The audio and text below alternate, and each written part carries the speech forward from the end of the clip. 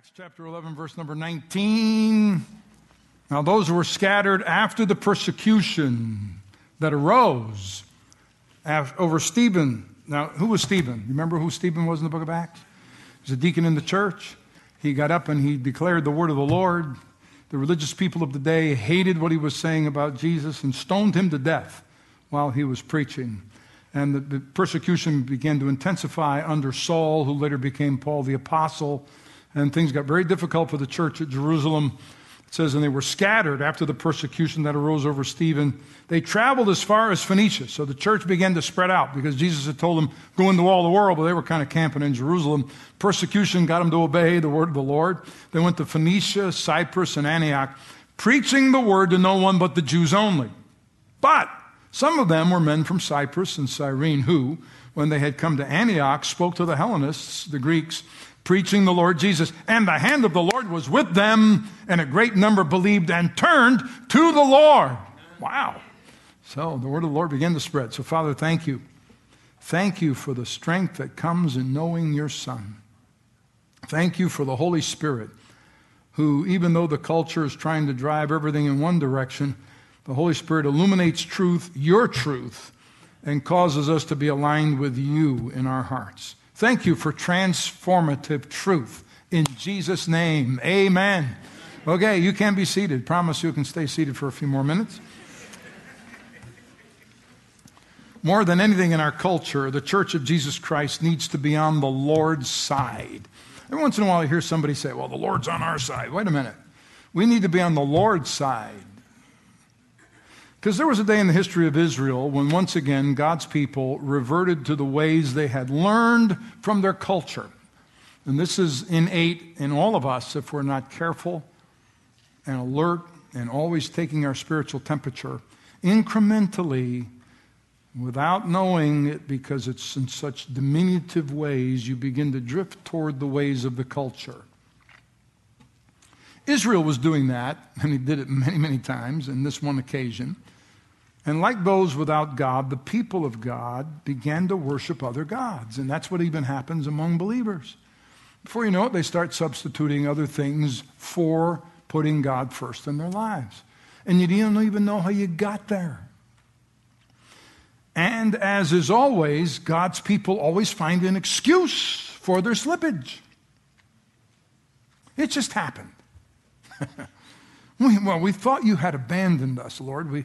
Not much was going on, and it seemed like you weren't listening, and we got busy with a whole bunch of other things. We lost confidence in the leadership that you gave to us. That's what they were saying about Moses. Spiritual leadership decided then, we're going to make everybody kind of happy. So we're going to just kind of teach and speak about things that are pleasing to you rather than things that are pleasing to the Lord. Let's not talk about anything that you're doing that's displeasing God, which means you're really not on his side, but let's just feel good. Okay. Then we wonder why our culture is walked away from the things of the Lord and away from the church. And the culture has turned on the church in many instances because, once again, we have compromised what God has told us in his word. So here's how Aaron put it. He was the high priest. Moses was speaking with the Lord up at the top of the mountain. And Aaron said, the people said to me, make us gods who will lead us. Okay, we don't know what happened to this fellow Moses who brought us here from the land of Egypt.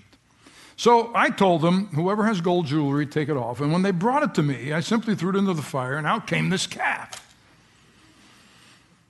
We don't know how it happened. It just happened. And Moses saw that Aaron had let the people get completely out of control, much to the amusement of their enemies. That's exactly what's happening in our culture today. So he stood at the entrance of the camp, Moses did, and he shouted, all of you who are on the Lord's side, come here and join me. And all the Levites gathered around him quickly, of course. And when we stand clearly on the Lord's side, he will stand with us. And the hand of the Lord will manifest once again. There'll be great numbers, like I just read to you out of Acts 11. There'll be increase because the hand of the Lord is upon you. It's an interesting phrase. The hand of the Lord was with them. It could have read the Lord was with them, But it says the hand of the Lord was with them, and a great number believed and turned. So when you look at the word, you'll see this statement used time and time again. Simon the sorcerer in Acts 13. He was a specialist in witchcraft and the black arts, and using his craft, he held the whole region under fear and intimidation. But the man of God, seeing this evil work being done, made a pronouncement about him. And now indeed the hand of the Lord, he said, is upon you, and you shall be blind, not seeing the sun for a time. And immediately a dark mist fell on him, and he went around seeking someone to lead him by the hand.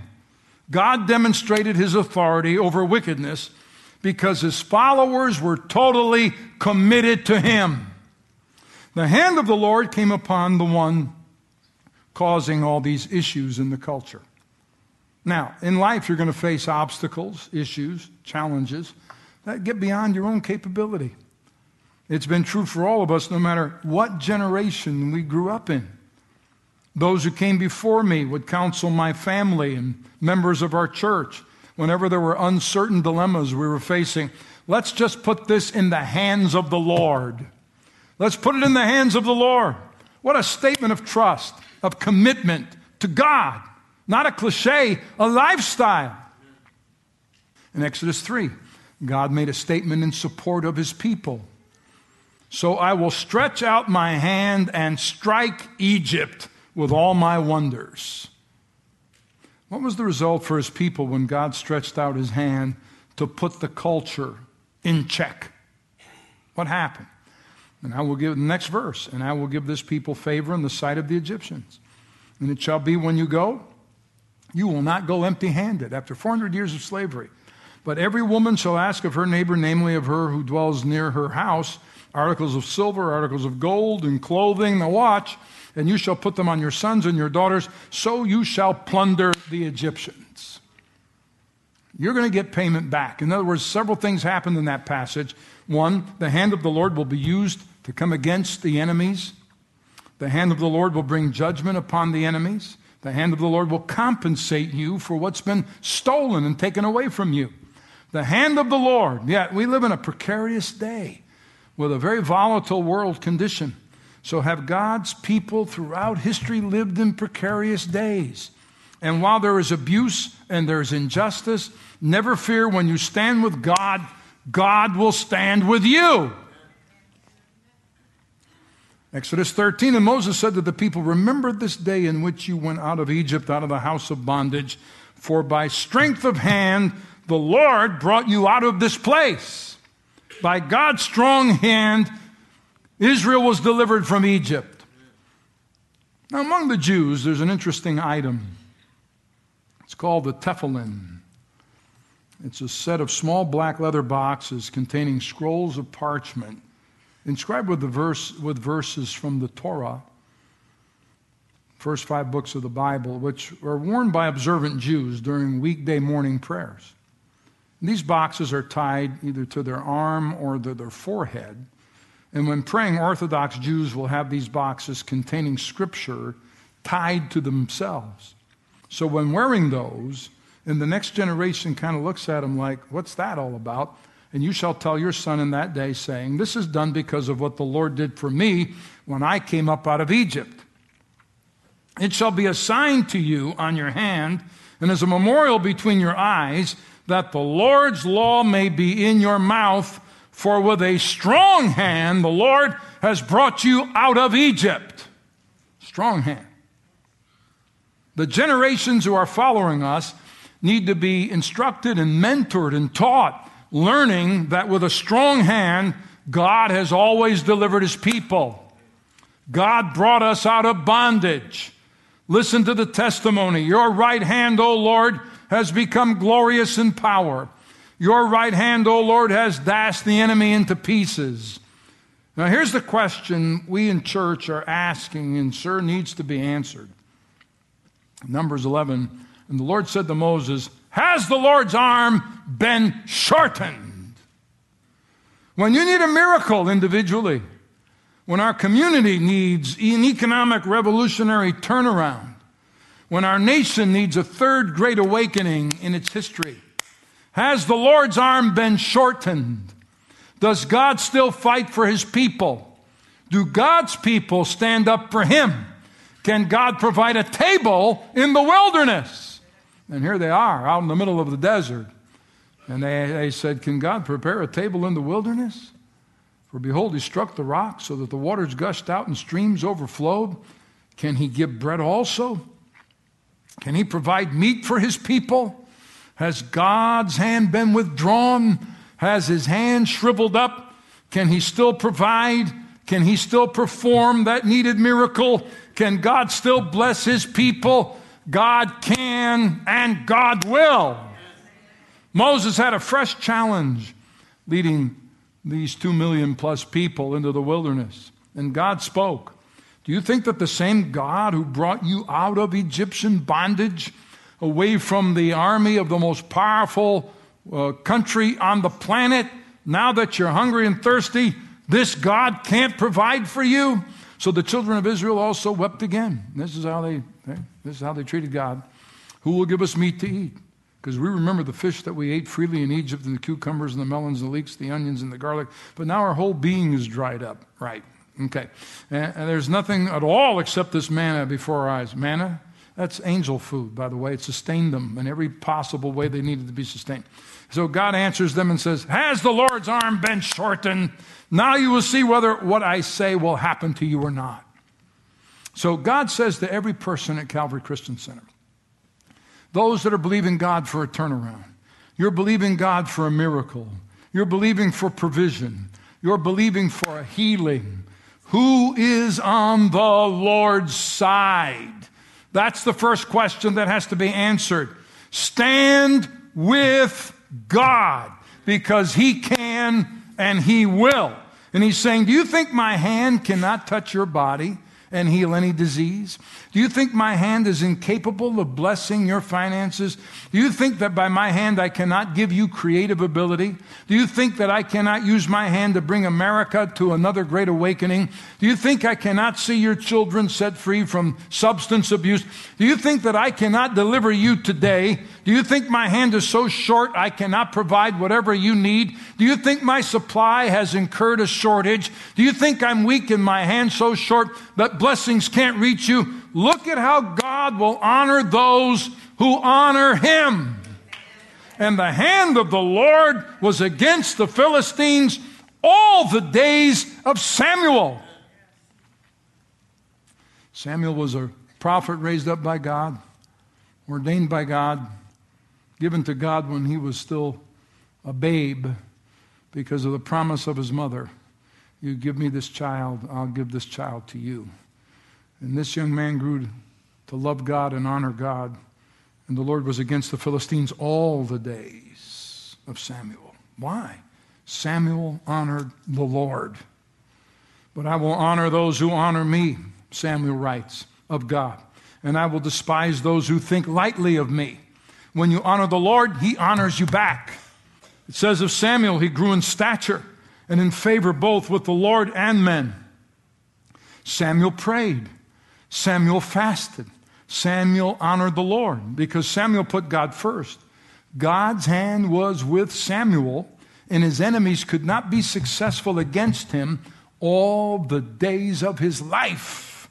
And I'm praying that as God held back the Philistines all the days of Samuel, that the church in America will return like Samuel to honoring God, and as a result, God will hold back the enemies of our land. Because like Philistine terrorists who used to raid Israel, so there are terrorists ready to raid America. And who is on the Lord's side is the question. Who is left that will honor God? Is there a remnant in America that will still fast and pray and return to honoring God so we can see restoration in our land? We need restoration in America. The road we're on is a treacherous one, and without God's help, we will not succeed. With his help, we will. This article came to my attention called Why Kids with Amazing Parents Grow Up and Reject God. And I thought, wow, this is really good. Pastor was asking someone in his church why he didn't attend service during the week. That's our family night. Why didn't you put your kids in children's ministry or youth programs? He said, I watched over the years. Time passed. Kids went off to college, and they stopped attending church at all. Dropped out.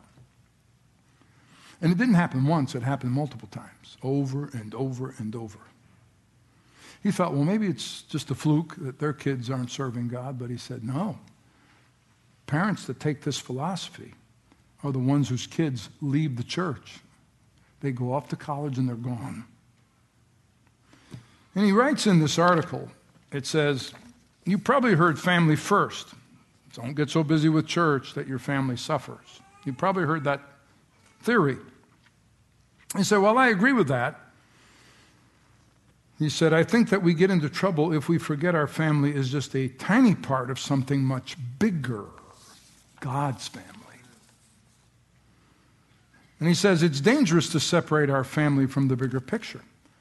The kids were seeing that their family gatherings at home had priority over gathering with other believers. It says, the small we, my family, are more important than the big we, the family of God. No one intended it, he writes, but they were being taught that their family was the center of the universe around which everything else revolves, rather than God and his people being the center around which our lives rotate. And then he said, it started to make sense.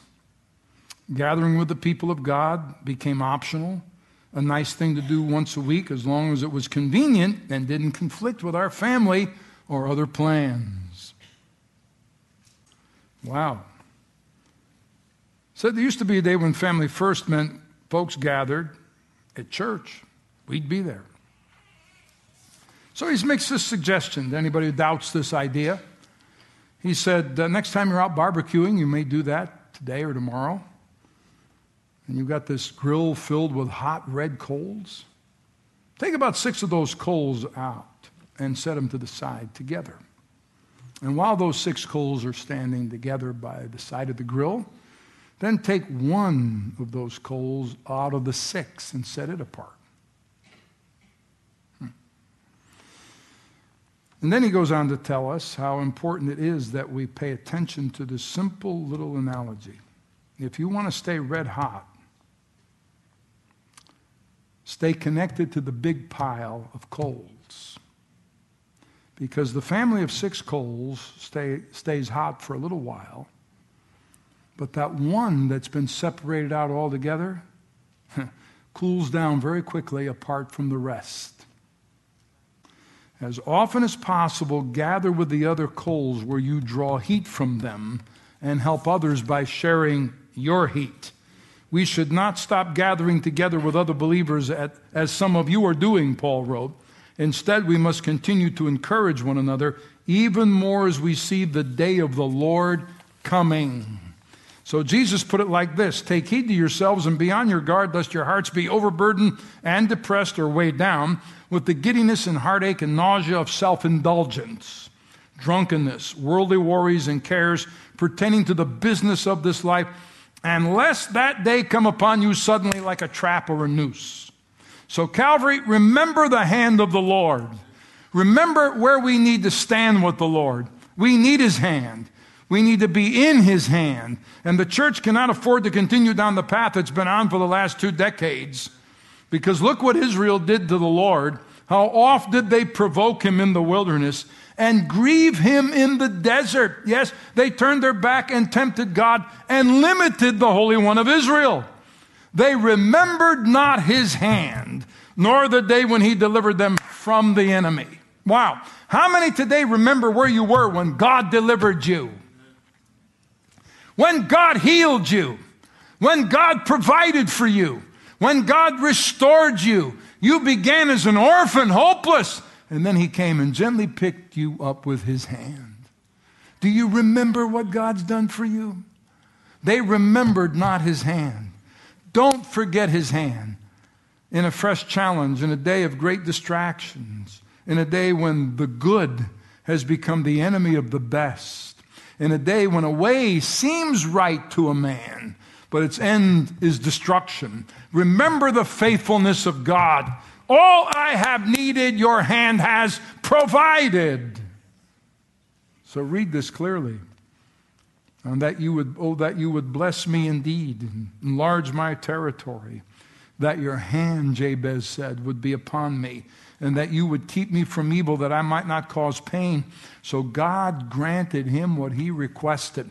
Notice that one of the 4 requests Jabez has for the Lord, he said that your hand would be with me.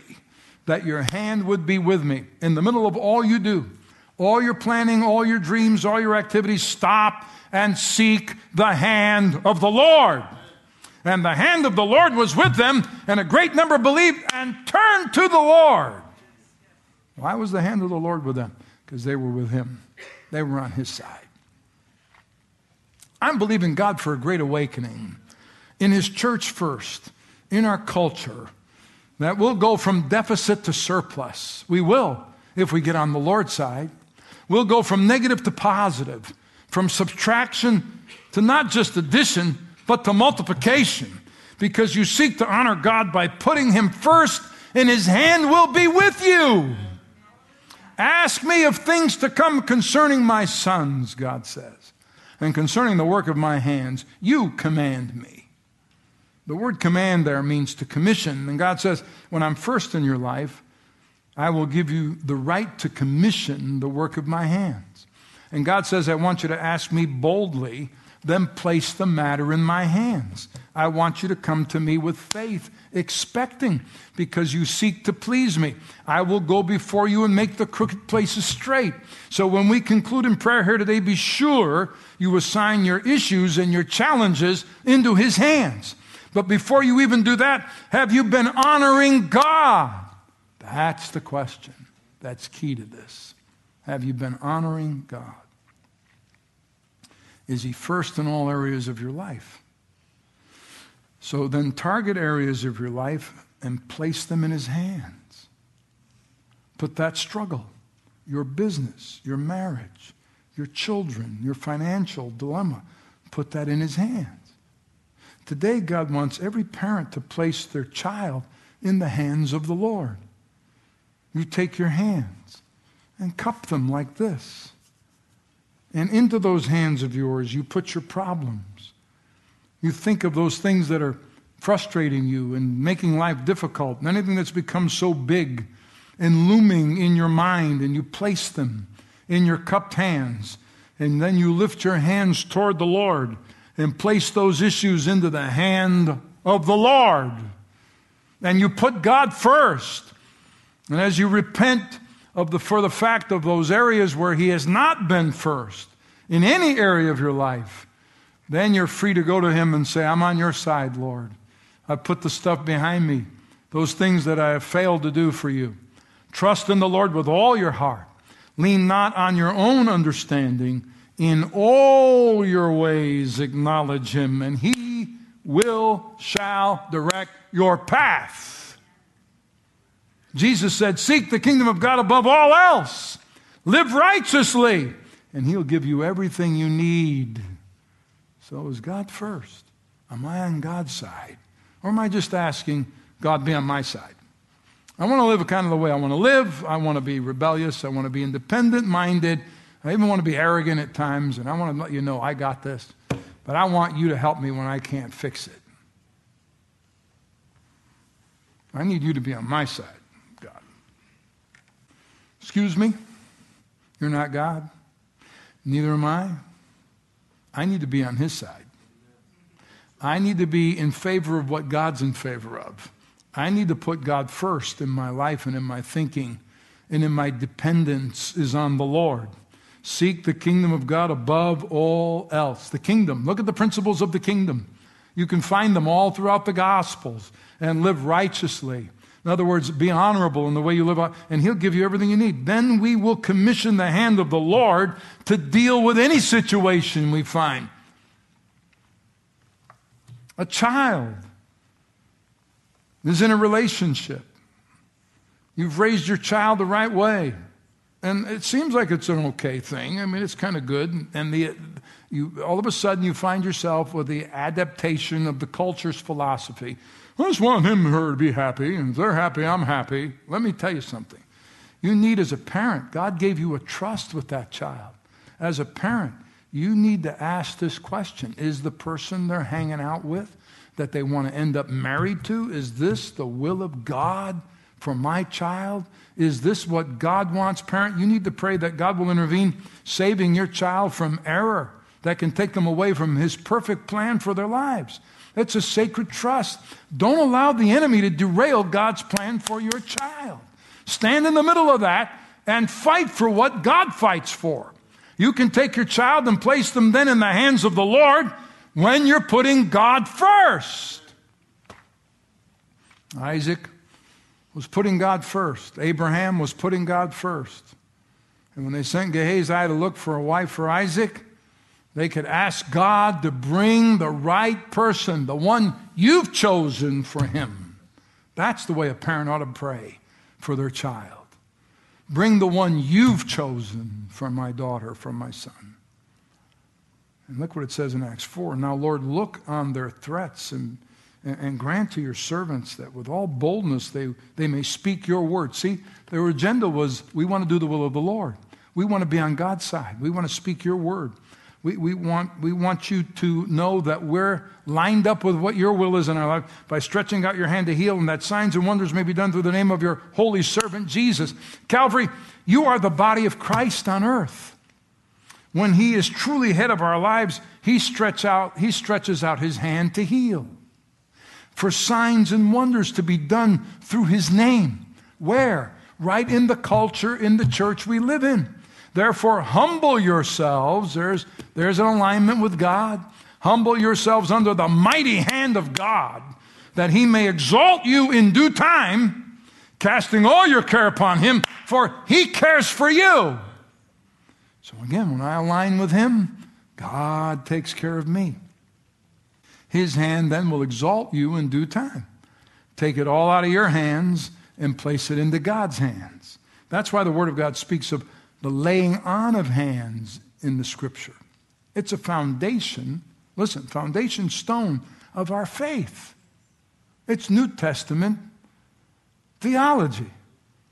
It's the foundation of who we are. Listen to what the Scripture says. The elementary principles of Christ. In other words, the foundational principles of Jesus. And then he names them. Repentance from dead works. I look at my sin and I do a 180. Say, I repent of what I'm doing back here. I leave it back here. I walk away from it. Repentance from dead works and faith. I'm coming toward God. I'm moving in the direction of aligning myself with God. I'm getting on God's side of the doctrine of baptisms. We're going to have water baptism tonight. If you haven't been baptized, you need to get in the tank. Of laying on of hands, of resurrection of the dead and of eternal judgment. These are the foundational stones upon which the house of God is built. The foundation of your faith is important. If the foundation of your house is not laid correctly, no matter, it will create a failure down the road. What a sad day for the American church. This foundational doctrine, the laying on of hands, is completely ignored in many of our churches. Some don't believe in it. Some will not practice it and say, no, we don't need to be doing that. If a prayer for the sick is offered, rarely does it entail or include the laying on of hands in some of our churches. Yet the Word of God says the laying on of hands is a foundational stone in the building of the church. This principle must be carried forward from one generation to the next generation. His brightness was like the light. He had rays flashing from his hand. There his power was hidden. Speaking of the Lord, notice that God's power is released through his hands. God tells us to commission the hand of the Lord. And Mark in the New Testament gospel put it like this, and these signs will follow those who believe. They will lay hands on the sick and they will recover. Bam. Wow. So if you're sick and infirmed or bound in a battle and a struggle, believe because he can and he will. Put God first. These things will be added to you. When hands are laid upon you, that's a point of your contact. And we are not just praying, wasting words. We've been with Jesus. We're ready to serve. We're ready to watch people get set free. That's why I encourage you to be on a Sunday night service with your whole family, to bring your children, to have them in the presence of the Holy Spirit, because we lay hands on people. We believe God for the miraculous, for breakthroughs. Listen to me. Without this opportunity, if not on a Sunday night, then when? We come into agreement. If two of you agree on earth concerning anything that they ask, it will be done for them of my Father in heaven, Jesus says. And then you expect God to heal, because He can and He will.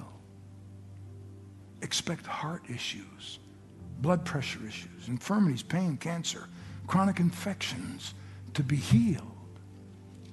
And when someone lays hands on you who's putting God first, we're placing your situation into the hands of God, commissioning Him. Father, take care of this business. It's only you can. To commission increase or health or blessing or favor or a turnaround. And when the enemy attacks, hold up your hand and tell him, talk to the hand. And you say, I stand here by the mighty hand of the Lord. I'm praying the hand of the Lord be upon Calvary Christian Center. Through the hands of the apostles, many signs and wonders were done among the people. And God uses our hands, a point of contact, to work His work in our lives. I'm praying the release of God's power from His hands upon your family, upon your health, upon your business, for supernatural increase and multiplication. That the hand of the Lord, when it's working upon you, listen, leaves you too blessed to be stressed. And you will see the goodness and the favor of the Lord. Jesus' hands were pierced as a part of the crucifixion. We're going to talk about that tonight. Therefore, when the hand of Jesus comes upon you, it says to the enemy, the covenant of God is upon this child. Because the covenant of God is represented in the pierced hands of Jesus. And He'll bless you, He'll keep you, He'll protect you. The angels of heaven are given charge over you. The power of God's released to you. His hand is not short. Behold, the hand of the Lord is not shortened, that it cannot save, nor His ear heavy, that it cannot hear. But get on the side of the Lord. I'm on your side, Lord. I agree with you. And here's what God says happens when we stop being on His side and take the position we can live any old way we want, unaccountable to Him or His word. He said to His people, but your iniquities have separated you from your God, and your sins have hidden His face from you, so that He will not hear. For your hands are defiled with blood, and your fingers with iniquity, and your lips have spoken lies, and your tongue have muttered perversity. So in other words, you have devolved into the rest of the culture around you. And you're not on my side when you're doing that. Because when I'm on God's side, that's a whole other set of values. So we humble ourselves. We do what Solomon wrote down on paper, that God spoke to him. We humble ourselves. We turn from our wicked ways. And we start facing God, being on His side by putting Him first. And then His mighty hand will manifest among us. I need the Lord to stretch out His mighty hand. We're ready to go to a new level, new challenge. His hand will sustain me. It will strengthen me. In the natural, I cannot. But here's how I can do it: by the hand of the Lord. A fresh touch of heaven. So Paul tells Timothy, when he's telling the church, lifting up what kind of hands? Holy hands. Oh. Holy hands. Means these hands are on your side, Lord. How do I ascend the holy hill of the Lord? With clean hands and a pure heart. So I lift up holy hands to the Lord. Psalmist said, I will bless you while I live. I will lift up my hands in your name. Hands heavenward. There's an urgency I have in my spirit today. There will be miracles among the people of the Lord who put him first. And the Lord said to Moses, take Joshua the son of Nun with you. Joshua had served Moses for 4 decades. A man in whom is the Spirit, that's the Holy Spirit, and lay your hand upon him. Moses is getting ready to go be with God. So Moses did as the Lord commanded him. He took Joshua and set him before all the congregation, and he laid his hands on him and inaugurated him. The Moses generation laid hands on the Joshua generation to bless, to speak God's blessing upon them, the plan of God, the will of God, to pray health and increase and success, and above all, the wisdom of God. And dads and moms, place your hands on your children, on the next generation, and bless them, that the hand of the Lord shall be upon them. So now Joshua, listen to this carefully, the son of Nun was full of the spirit of wisdom. He takes over the reins of Israel. Was full of the spirit of wisdom. Why? For Moses had laid his hands on him. It's transfer. So the children of Israel heeded him and did as the Lord had commanded Moses. Jacob blessed his sons, all 12 of them. And then he blessed the sons, 2 sons of Joseph. So Jacob blesses the 12 sons, including Joseph. Then he blesses the sons of Joseph, one of his 12 sons, these 2 grandsons. And they became exactly what God told them they were going to become. Look at your hands. The ability to affect future generations is in your hands. In Acts, they laid hands on them and they received the Holy Spirit. In Acts 19, Paul laid hands on the people and the Holy Spirit came upon them. With the Holy Spirit comes the wisdom of God, the knowledge of God. And the gifts and callings of God are without repentance. And notice gifts and callings are coupled together. Gifts and callings are coupled together. God doesn't call you to a ministry without giving you the giftings to accomplish it. He calls and gifts and calls. Like somebody who comes up and says, the Lord is calling me to sing. And if he didn't gift you to sing, thank you, no. You got one, not the other. Okay. And your gifts can be stirred up. What God planted in you, in them times like those coals, have to be taken and turned over so that fresh oxygen can reach the embers. So once again, those coals can give off heat.